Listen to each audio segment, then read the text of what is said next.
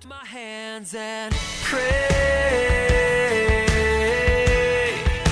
I lift my hands and pray.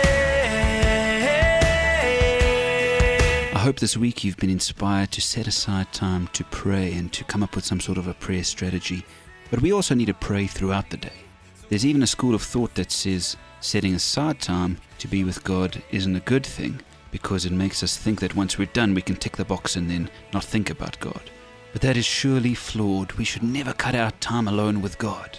We need to set aside the time to pray. But don't let the word amen at the end of your prayer time mean that you're done with God until your next prayer time.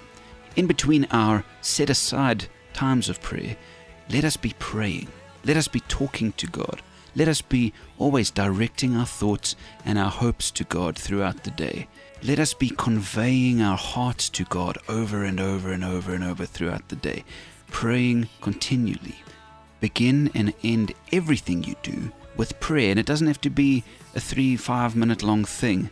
It can be 5 seconds. God, help me. God, guide me. Lord, help me to honor you in this situation. Lord, give me the words I need in this meeting or on this phone call. Lord, keep us safe in this car ride. Lord, let me be wise as I make this decision. What about prayers like, Lord, thank you, or Lord, you are good, or Lord, I love you, or Lord, forgive me, or Lord, be with this person? There are countless 5-second prayers that we can be praying throughout the day. And Paul tells us to do this in his letters. He says, pray without ceasing. Now, of course, we can't be talking to God every second. We need to focus on work and we need to focus on whatever we're doing. But John Wesley said something profound. He said, everything is prayer when we do it for God and when we do it to please Him. And so let your lifestyle today be a prayer. Let everything you do be so God entrenched that it's essentially a prayer.